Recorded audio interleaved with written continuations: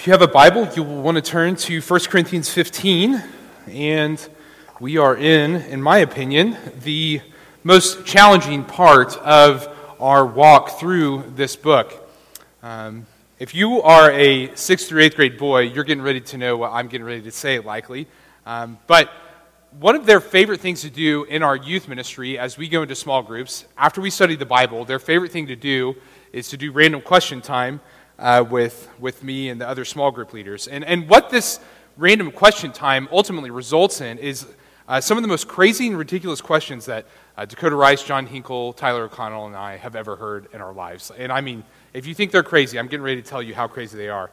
And I wish I could say that at some point during random question time, they actually go back to being serious like we were whenever we were studying the Bible. But that's not the truth at all.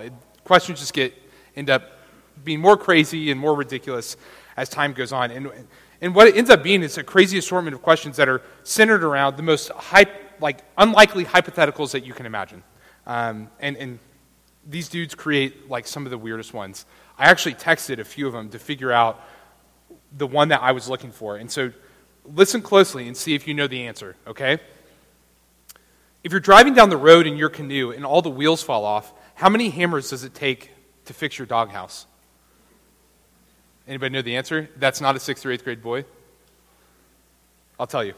Purple, because ice cream has no bones. What? Right? It makes no sense at all. And I have to imagine that Paul felt a little bit like you and like I do often.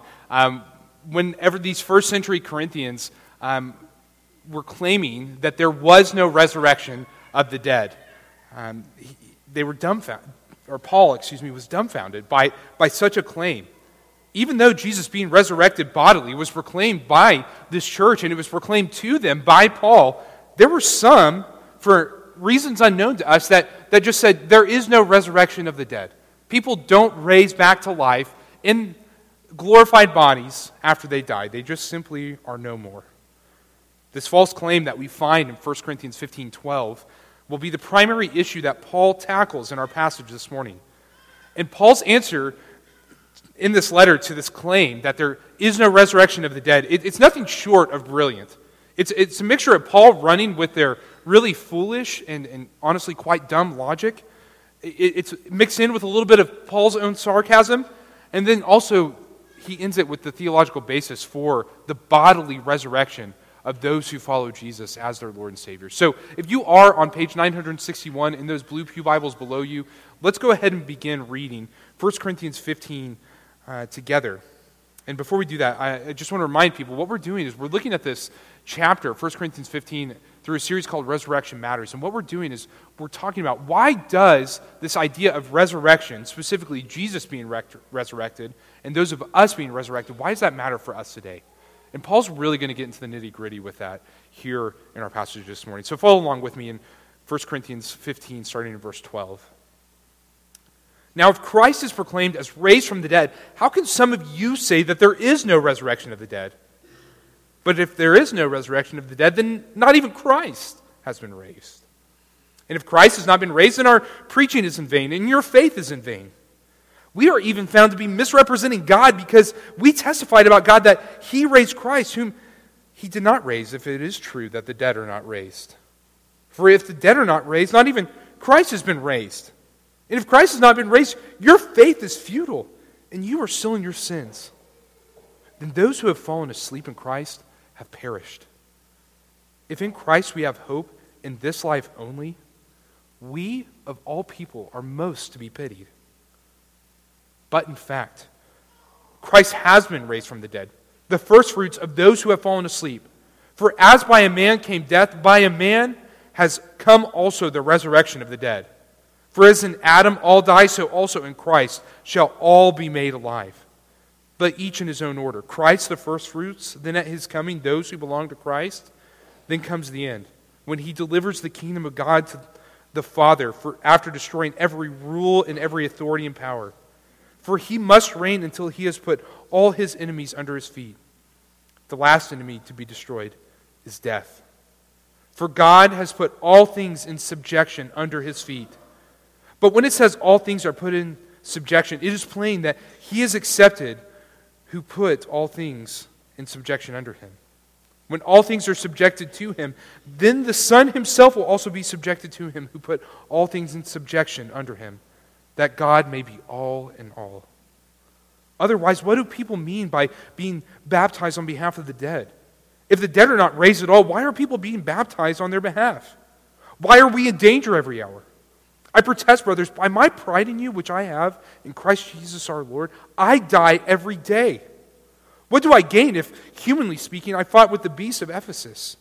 If the dead are not raised, let us eat and drink, and for tomorrow we die. Do not be deceived. Bad company ruins good morals. Wake up from your drunken stupor, as it is right, and do not go on sinning. For some have no knowledge of God. I say this to your shame. I think the main idea of this passage is this. Resurrection matters because the consequences of Jesus' resurrection matter. Resurrection matters because the consequences of Jesus' resurrection matters. And specifically, it matters for us. It matters for those of us who have faith in Jesus Christ. And what we're going to do is we're going to walk through this passage in two different points. The first, we're going to see, and as you can probably tell, there's just kind of this layout of this idea. If there is no resurrection of the dead, that's going to be point 1, verses 12 through 19. And then in point 2, it's going to be, but Christ has been raised from the dead. And we're going to do that from verse 20 all the way to verse 34 through those 2 points. But again, that main idea is really, really important. Resurrection matters because Jesus' resurrection matters, especially the consequences of Jesus' resurrection. They matter to us as believers in Jesus Christ. So why don't we look first at this idea, if there is no resurrection of the dead, beginning in verse 12. As I mentioned earlier, Paul's answer to this false claim that we see him bring up in verse 12, it's brilliant. Everything that he has said in the previous 11 verses, which we talked about last week, it's completely contradictory to everything that he's getting ready to say and everything that these folks are claiming. So he's going to run with their logic here, this idea that there is no resurrection of the dead. And if there is no resurrection of the dead, then the gospel doesn't matter, which is what we talked about last week. But Paul, being wise, he wants to respond, and somewhat shockingly, he plays into their hand. He says, okay, let's run with this idea that there is no resurrection of the dead. And the first way he addresses this claim is by sarcastically agreeing with them and saying, let's see where this turns out if we actually believe that there is no resurrection of the dead. What are the results? What are the consequences of making such a claim? So I think what we see in this first little chunk here, 6 negative consequences of this false claim. And the first of them is that Christ has not been raised. And we see that in verses 13 and 16. If there is no resurrection of the dead, then even Christ has not been raised. Paul starts off by telling them, not just once, but twice in these 7 verses, that if there is no resurrection of the dead, then Christ also cannot be raised. He cannot be resurrected. This is significant because, as we discussed last week, the central component, the linchpin of the gospel that we all believe as Christians, hinges on Jesus being raised from the dead. Forgiveness of sins, having faith for tomorrow, having hope about life after death, that all hinges on Jesus being resurrected. I believe what Paul wants to show them at the forefront is such a claim like this, that there is no resurrection of the dead, it corrupts the message of the gospel. It will totally transform it into something that it's never intended to be for those of us who have faith in Jesus Christ. I mean, I want you to think about, if you looked at verses 1 through 11, how much time Paul has already spent just belaboring the idea that the resurrection is central to the gospel. He has spent so much time on that for these members. Friends, the gospel of Jesus, and specifically the idea that Jesus has been resurrected from the dead, it is not something to be trifled with. It's not something to be changed or manipulated by us. It is something that God gives to us. It is something that God has revealed to us in Jesus Christ. And we have no right, we have no prerogative to change that message. If any portion of what we understand as the good news of salvation through faith in Jesus Christ, if it is unclear, if it's miscommunicated, or maybe perhaps not communicated at all, there are severe and drastic damages that come from preaching this non-gospel, light gospel, whatever it is.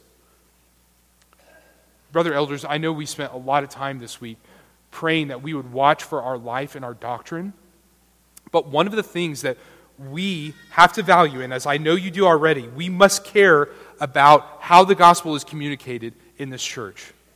It doesn't matter if it's in our kids' life classes. It doesn't matter if it's a person up here. It doesn't matter if it's in the weekly Bible studies that we have. We have the responsibility to protect the gospel. We have the responsibility to make sure that it is accurately being displayed for our members. And members, you also have a responsibility to protect and uphold the gospel as well. As a church member, you must care about how the gospel is presented. You must care that the gospel is presented at all. If we get up here as preachers and we don't share this marvelous news that Christ has been resurrected from the dead, you need to be the first person that says something about that. One pastor has commented on this idea that churches protect the gospel, members of churches protect the gospel in this way. He says that churches are like the gold prongs of an engagement ring. They hold the diamond of the gospel in place. Imagine instead a man who gives an unattached diamond to his fiancée, and then she keeps the diamond in her pockets. Eventually that diamond's going to fall through a hole and just end up in the laundry. Friends, what I want us to understand is that if we do not prize and protect the very message that makes up our fellowship, then what we communicate to the watching world is inaccurate. If we don't cherish and prize this idea that Christ has been resurrected from the dead, then we just might as well be another club or another organization that exists. We organize and we fellowship over nothing. Please protect and prize the gospel. The second consequence that we see of this claim that there is no resurrection of the dead is that preaching is in vain. And we see this, I think, in verse 14. If Paul delivered to them, as he said last week, of what is first importance and proclaimed to them that Christ was raised from the dead, all of what he delivered and proclaimed is as of nothing if there is no resurrection of the dead. I mean, that's the whole point that he went to Corinth, because Christ has been raised from the dead. He went there so he could preach and tell others about it. We read last week in verse 11 that if it was Paul or someone else, they heard this gospel and they believed it. In Acts 18:11, it says that Paul stayed in Corinth for a year and 6 months. And for those 18 months, he labored there among them. He taught the word of God to them. Paul's saying here in verse 14 that if there is no resurrection of the dead, then all that time that he spent there preaching, teaching about Jesus, and specifically about him preaching and teaching that Jesus was indeed raised from the dead for that 18 months, all of that was worthless. It's worthless if there is no resurrection of the dead. All of their hard work as a church, proclaiming the gospel, letting it be known to others, it's in vain if there is no resurrection. Now, I wonder for those of us that might teach, like, for example, kids' life classes, or maybe even, in my case, youth group, leading small groups for our youth kids. I wonder if sometimes you feel like your proclamation of the gospel to these young ones is in vain. I think what Paul is doing here is a little bit of reverse psychology and trying to tell you this hypothetical that Paul describes here for us this morning, it's not real. It's fake. The reality is, as we're going to get into a little bit later, that Christ has been raised.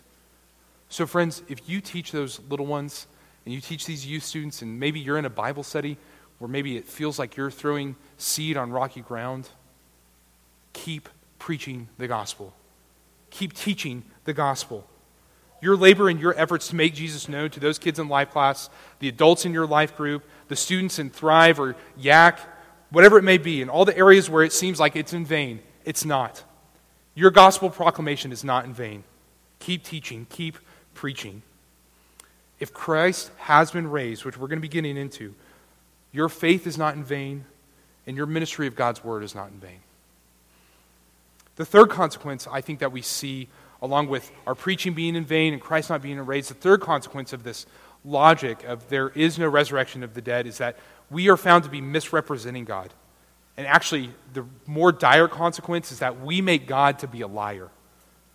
If Christ has not been raised, if there is no resurrection of the dead, then we make God to be a liar. And I think we see this in verse 15. This particular consequence is, at least to me, one of the most interesting out of all of them that Paul raises. I think it's interesting because Paul is wanting those who are making this claim to see that God the Father would be actually incriminated. He would actually be made wrong in a moral way if there is no resurrection of the dead.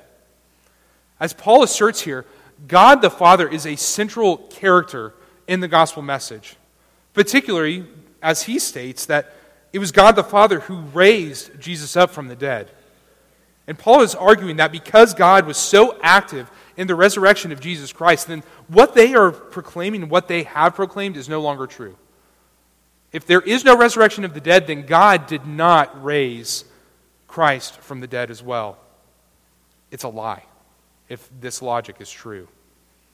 And if their proclamation is a lie, then the person who raised up Jesus from the dead, he's also a liar.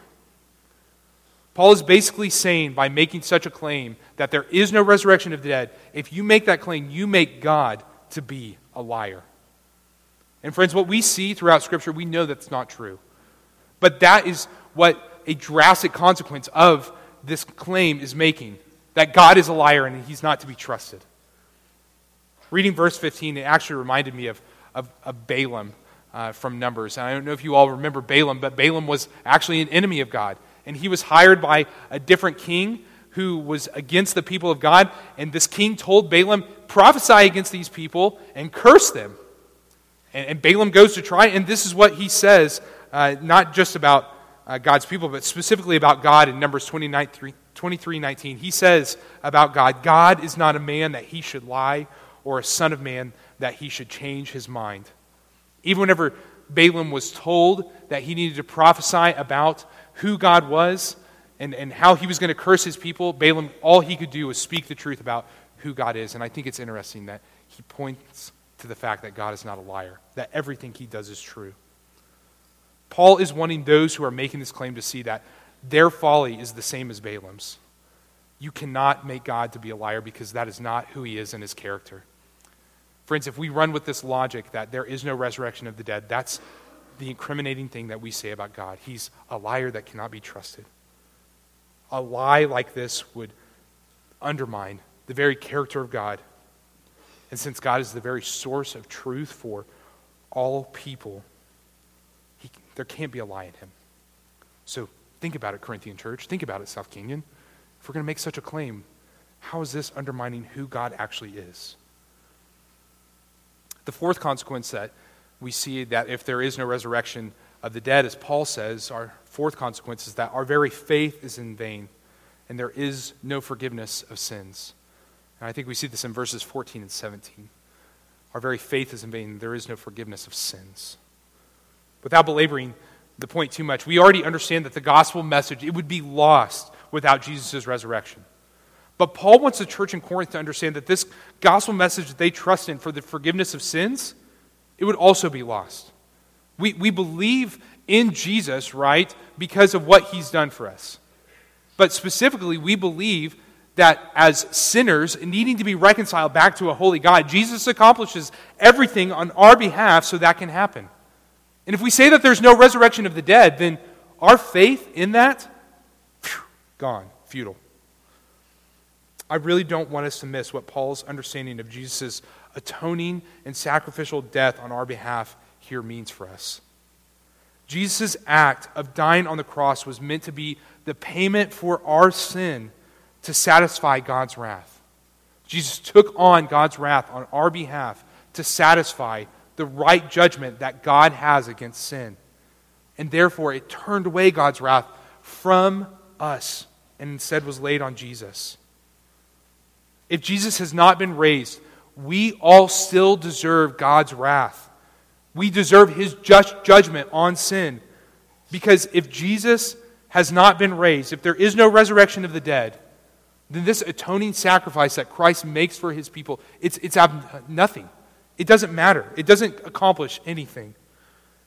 If Jesus is not raised from the dead, then our union with Jesus in his death is meaningless. It accomplishes nothing for the payment of our sin. And for believers, Jesus' resurrection not only proves that death of Jesus was a payment enough for our sins, But it also communicates that we are not just united with him in his death, as we show in baptism, but that we are also raised with him in his resurrection. That his righteousness, his righteous standing before God is given, it's imputed to us. God the Father looks at those who have faith in Jesus Christ and says, that brother or sister is righteous because of Christ's death and resurrection. And if we claim that there is no resurrection, then we don't have that relationship with God the Father, as him viewing us as his child who is righteous and spotless before him. If Jesus is not raised, then we are no longer imputed or attributed as righteous in the sight of God. And therefore, we still need reconciliation back to him. Friend, we should be in awe and wonder at what God does in Jesus' resurrection for our salvation.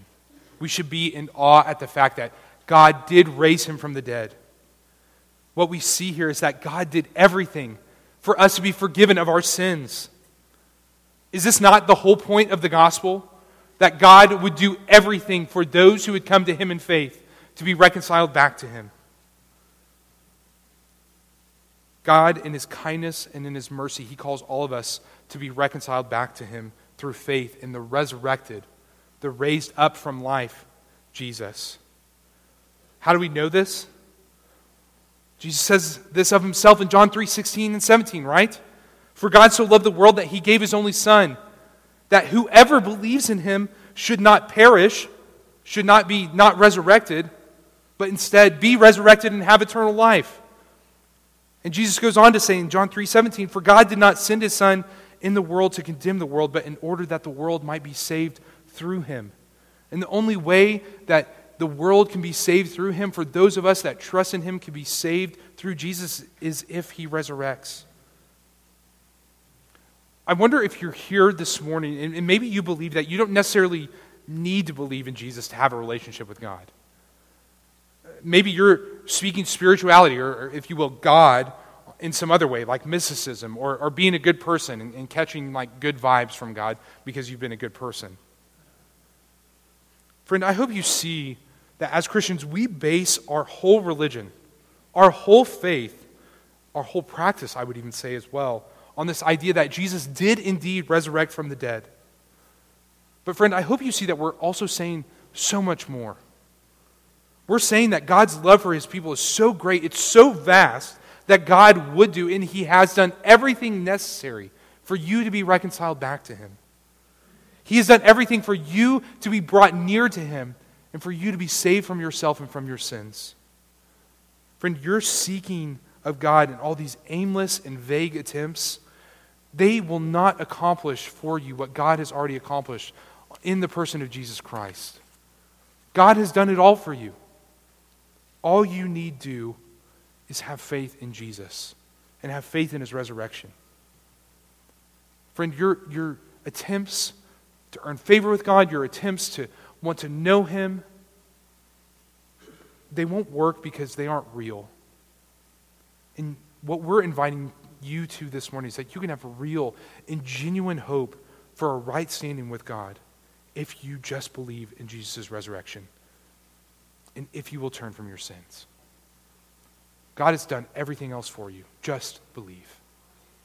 If you want to talk about that, I'm going to be out those doors at the end of the service. You can talk to Pastor James or any of the elders would love to talk to you about this. Stop aiming for the wrong thing and aim and look to Jesus. The fifth consequence that we see from this idea that there is no resurrection of the dead is this, that there is no hope for the dead in Christ. There's no hope for those who have died. And I think we see this in verse 18. I think this is perhaps the most sad consequence we see of this false claim of there being no resurrection of the dead.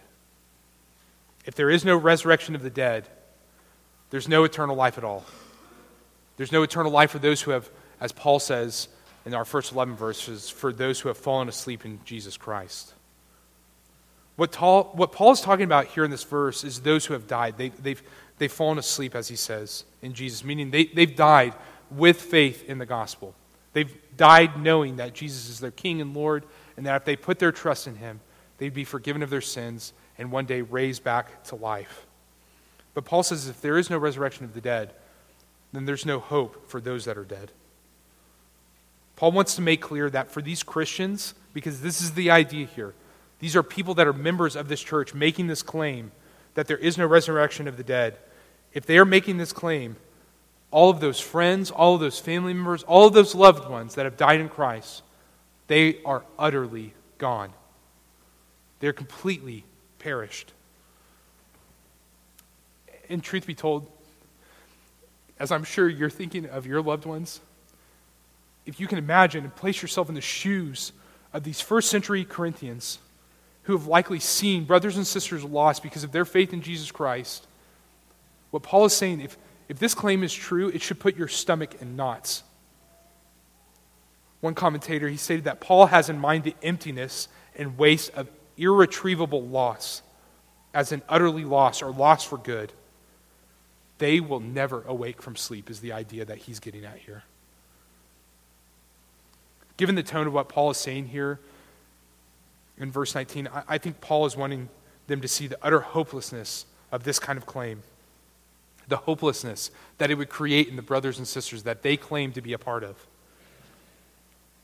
Likely there would have been some from this church in Corinth that have died for believing in Jesus and for believing in this gospel that if you place your trust in him, he will raise you from the dead. And their claim for no resurrection of the dead is basically them rubbing in the grief of the person who has lost that loved one by saying their death for their faith, it was for nothing. You will never see them again. Death does have the last word. This is so cold and calloused. I'm going to give Paul's rebuttal to this claim in the next section.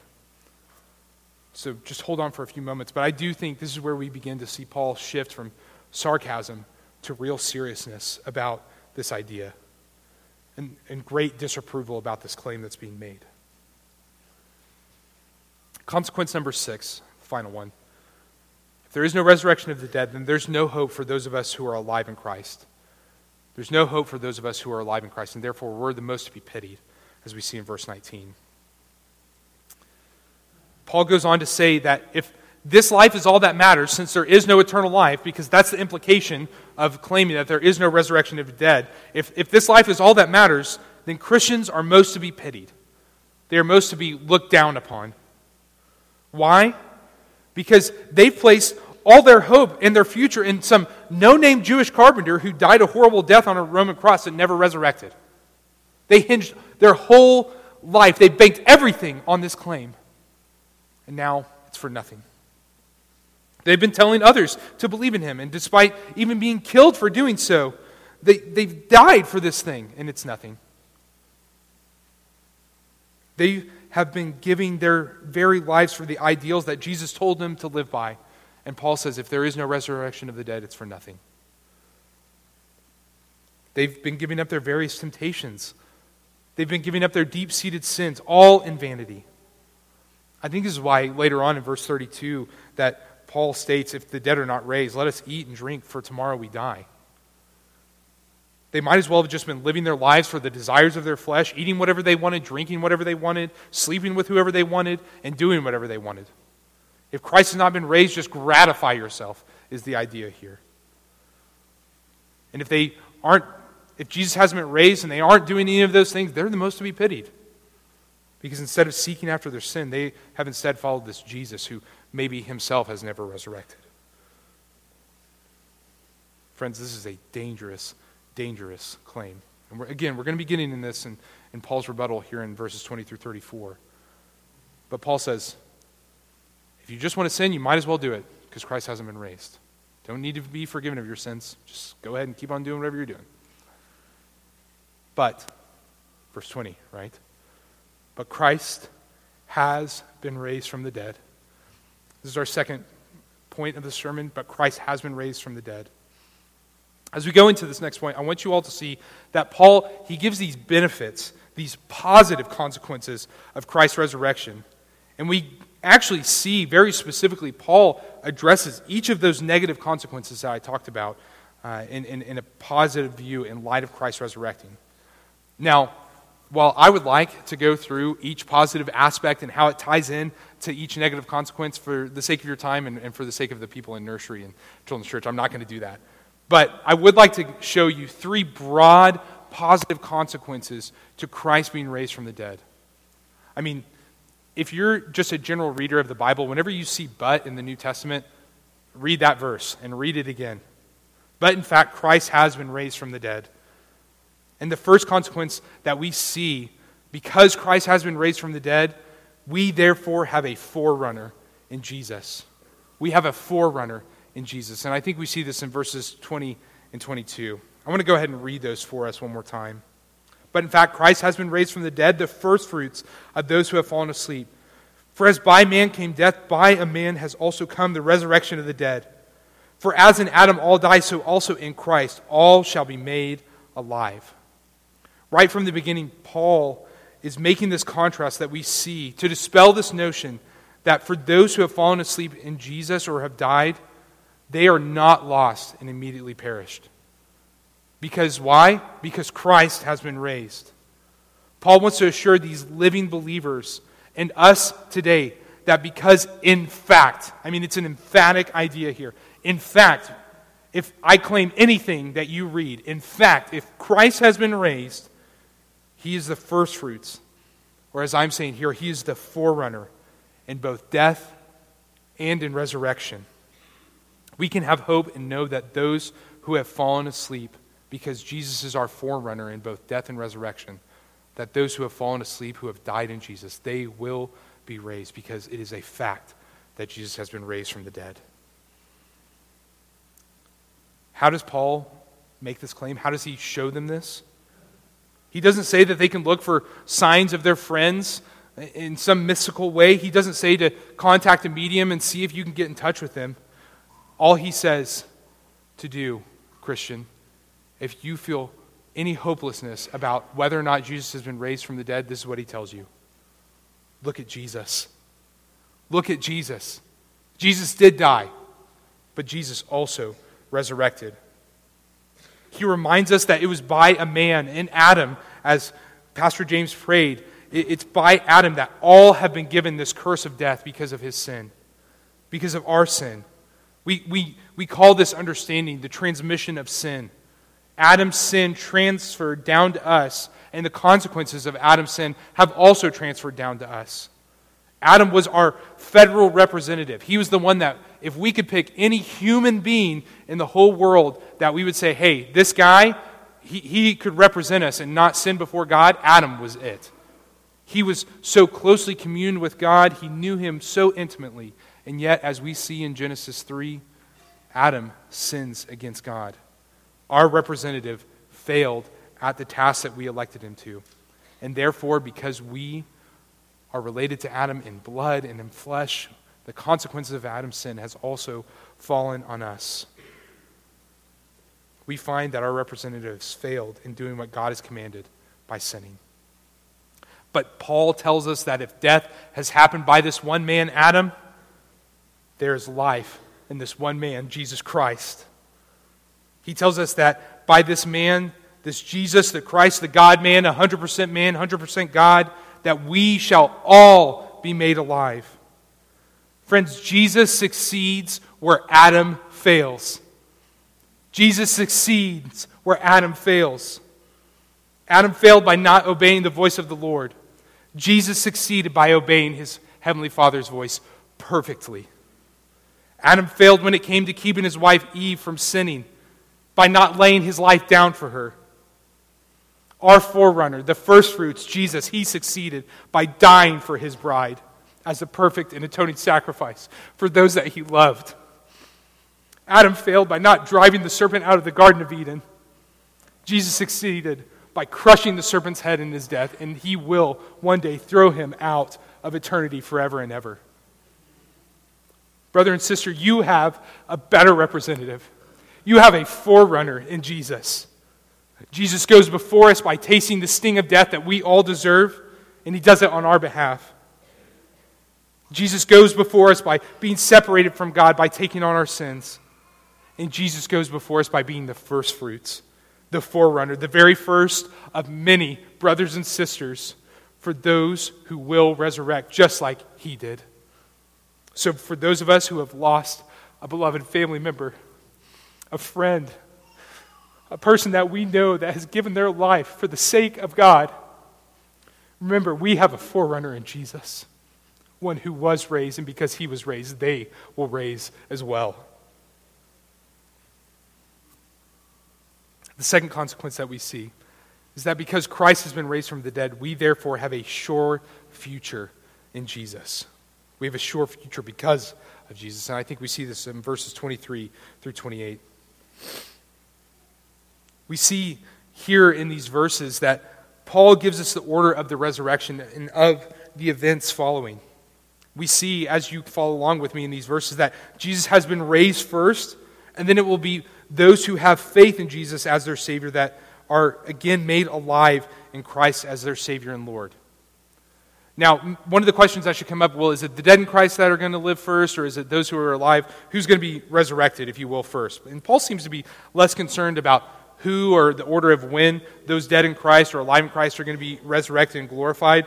He seems more concerned actually about convincing us that it is because, in fact, that Jesus has been raised, that everything else that follows will happen. Because Jesus has been raised, everything that he's getting ready to say, it is bona fide truth. It will happen. Our future as Christians, again, it just hinges on the resurrection. I hate belaboring this, but it's the point, right? I don't mean this just in the sense of whether or not we're going to be raised back to life. This also means that everything listed in verses 25 through 28 must also happen because Christ has been raised. It must and will happen that Jesus returns and delivers the kingdom of God by destroying every rule and authority that opposes God. It must and will happen that Christ will reign here earthly until all of Jesus' enemies are put under his feet. We read this in Psalm 110:1. The Lord says to my Lord, sit at my right hand until I make your enemies a footstool. God said that it was going to happen in the Psalms through the psalmist, and Paul's saying this is going to happen because Christ has been raised. It must and will happen that Christ will destroy death, the curse of sin against God. It must and will happen that God will place all things in subjection to Jesus, as Adam was meant to have all things in subjection to him. We see this revealed in Psalm 8:6, that was the intention, that Adam was meant to have this dominion, this subjection of all things to him. But instead, God is going to take Jesus and put all things under subjection to him. He says, obviously, here in this verse, when all things are subjected to him, Jesus, the Son himself, will also be subjected to him, who put all things in subjection under him, that God may be all and in all, in verse 28. That's a really confusing verse, but I think the point that we're trying to get at here is that this is the sure future for those who are in Christ Jesus. That there will be an eternity in our resurrected bodies with all the saints in Christ, where there is no evil, no sadness, no suffering. And this all will come by the presence of the Godhead, where God places things all in subjection in Jesus' hand.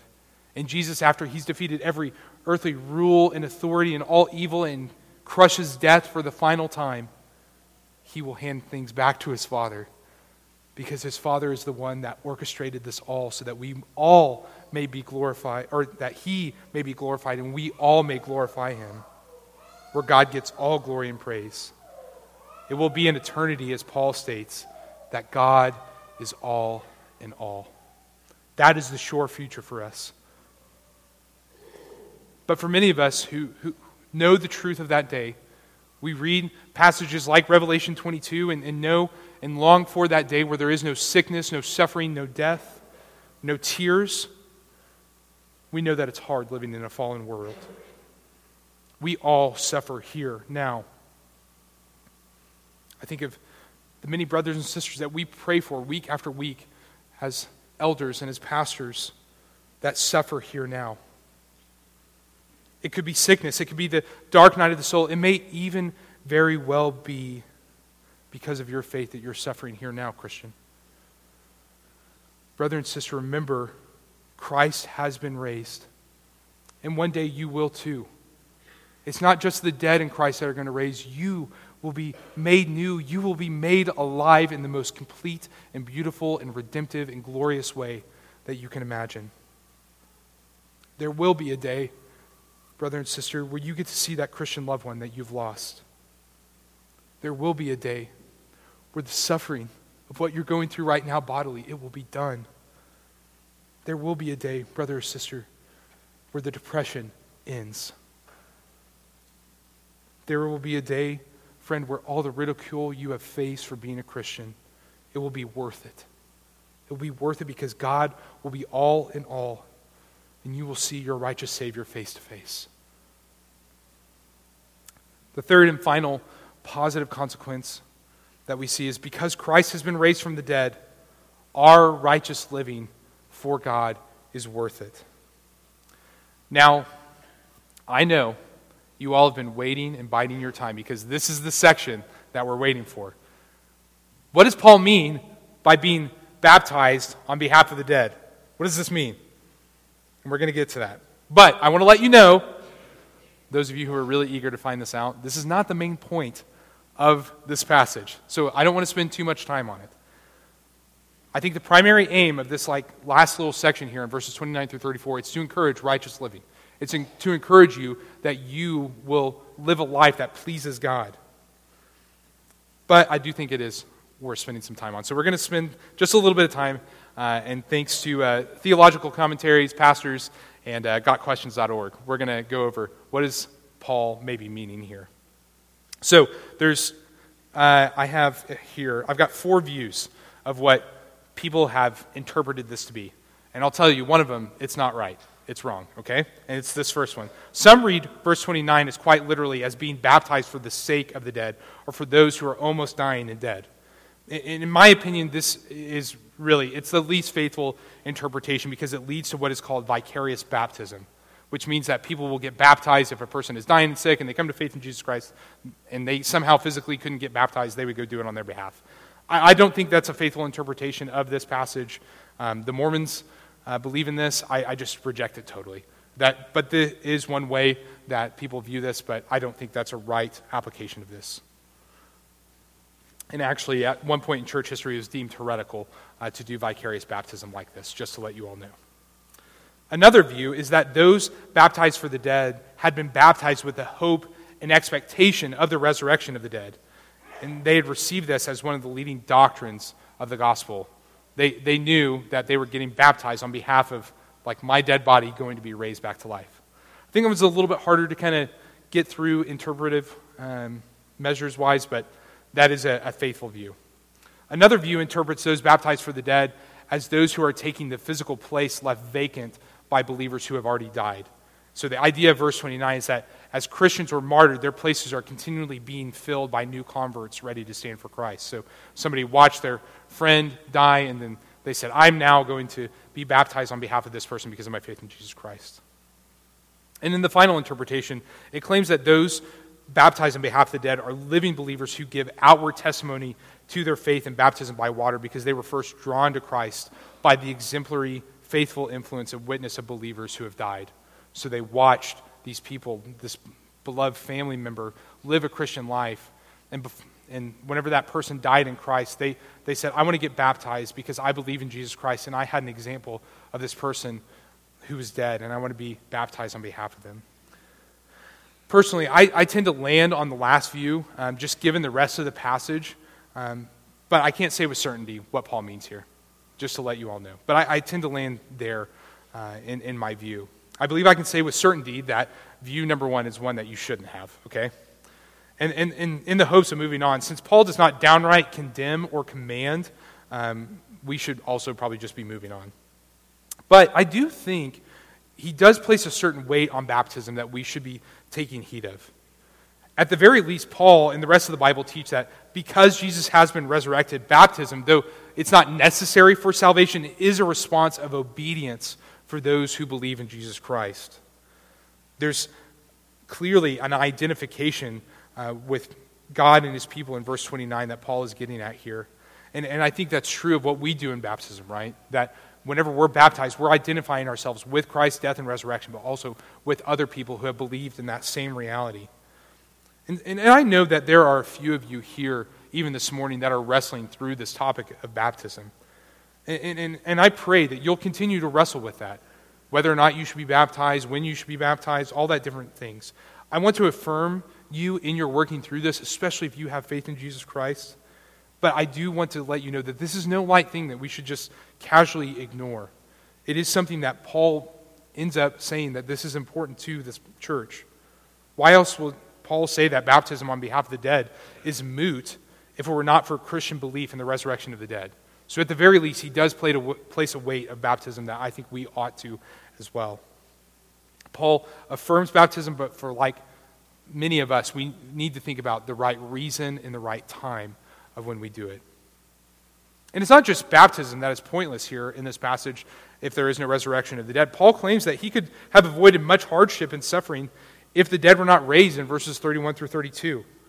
When he mentions that he fought with the beasts of Ephesus, he's talking about the riot that ensued in Acts 19 from him preaching in the name of Jesus amidst a people that believed in these many fake gods. And this one guy who made a fake god, he got so mad that he was like not having any sales of his fake god that he was like, I'm going to ensue a riot and hopefully to kill Paul.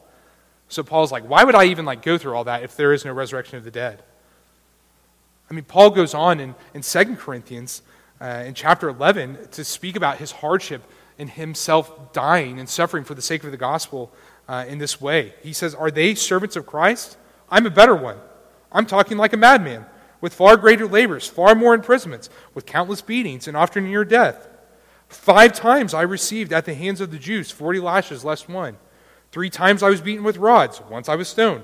3 times I was shipwrecked. A night and a day I was adrift at sea, on frequent journeys, and dangers from rivers, dangers from robbers, danger from my own people, dangers from Gentiles, danger in the city, danger in the wilderness, danger at sea, danger from false brothers, in toil and hardship through many a sleepless night, in hunger and thirst, often without food, in cold and exposure. Paul's saying, I could have avoided all of this if there is no resurrection of the dead. Paul and likely many of these believers in Corinth have suffered for the sake of the gospel. And all of it is for nothing if Jesus has not been raised, and if there is no promise for the dead to be raised. But Paul, as we see, has labored to make known to them and to us that Jesus has in fact been raised. And there's a day where those who trust in him will be raised too. From the latter half of verse 32 to the end of our passage, we see Paul really get to the heart of the matter of why this claim is so foolish, why this false claim is so destructive. Paul asserts here that it is likely those who are making this claim that they just want to do whatever they want. If there's a person saying that there's no resurrection of the dead, they just kind of want to live however they want to live. Paul responds, do not be deceived. Bad company corrupts good morals. It ruins good morals. This company of people who want to eat, drink, and be merry because they're just going to die, they're actually morally dangerous to the church. They could and likely have led genuine brothers and sisters into sin because of such a claim that there is no resurrection of the dead. What these people that are making this claim, I think, what they're really wanting is licensure to sin. They just want to do whatever they want. So what does Paul say to these poor influencers in the church? Wake up from your drunken stupor. Do not go on sinning. For some have no knowledge of God, and I say this to your shame. He tells these brothers and sisters making this claim, I think you're wanting to just sin. Wake up. If you know God, then you know that this should not be the lifestyle of those who have been redeemed by God. He doesn't just shame them to merely say, I told you so. Gotcha. He's not saying that. No, he loves them enough to tell them the truth and to point out their error and its damaging effects. If they really knew God, then this claim would have been dealt with and put away at once. But Paul, in their lack of knowledge, loves them enough to remind them and to also push them toward righteous living. Friends, our pursuit of what God deems as righteous, as good, as beautiful, it means nothing if you do not believe in what God says we must believe in. You can be the most righteous person, but if you don't agree with what God says is good and right, that righteousness is worthless. Our knowledge of God is meant to drive us to holiness. Our knowledge of God is meant to drive us toward holiness. I believe this is why Paul places this chapter at the end of this letter. The Corinthians had so much junk in their church. And Paul is asking these folks to do some extremely countercultural and difficult things for the sake of faithfulness and holiness to God. Seeking unity amidst division, being sexually pure, regarding and loving others more than yourself, it's not just a countercultural ask. It's a call for these believers there, and even for us, brethren, to die to ourselves. It's a call to die. I can only imagine the things that the knowledge of God and your growth in that knowledge of God is leading you to. For some of us, it might be just simply giving up a bad habit. For others, it might mean a seemingly warped relationship with friends and family members, all because you're following Jesus. For others, it might mean giving up your time and your resources in such a way that shows the watching world that you believe in the resurrection, you believe in Jesus more than the sports and the activities and all these different things that you do. It means more than the house that you live in. Friends, your knowledge of God might mean pursuing others in this church that you typically don't spend your time with. It might mean loving those that you just haven't grown up with. Crossing the aisle of the church, if you will, and getting to know them and love them. Our knowledge of God may mean that we need to die to the reality that God desires for you to break through the awkwardness of sharing the gospel with somebody. Your knowledge of God should urge you toward uncomfortableness in your silence. Friend, your knowledge of God might even be teaching you that you don't get your way all the time. Very simply, we are all called to grow in our knowledge of God, and little by little, as we grow in that knowledge, we are all being called to die. We're all being called to die. But Paul is wanting to assure these believers and us this morning that it's much easier to die. It's much easier to die to yourself when you know you will be raised back to life. And it's even easier to face death itself and have hope in all these different things when you know that Jesus has already died and been raised back to life. We can know, just as the song that we're getting ready to sing proclaims, what a foretaste of deliverance. How unwavering our hope. Christ in power, resurrected, as we will be when he comes. That's our hope. That's what we look forward to. That's why we die, because we will be raised. Because, in fact, Christ has been raised. Let's pray. God, I thank you so much that indeed Christ has been raised. It is a fact. God, there are brothers and sisters that have given their lives for this reality. There are those who have died with the hope of Christ in their hearts. And we ask, God, in your kindness, that you would make our hope in Christ unwavering. And because of that, we would seek to live righteous and holy lives, not for the sake of boasting in ourselves, but boasting in Christ and Christ alone. And we pray this in Jesus' name. Amen. Let's stand, let's sing together.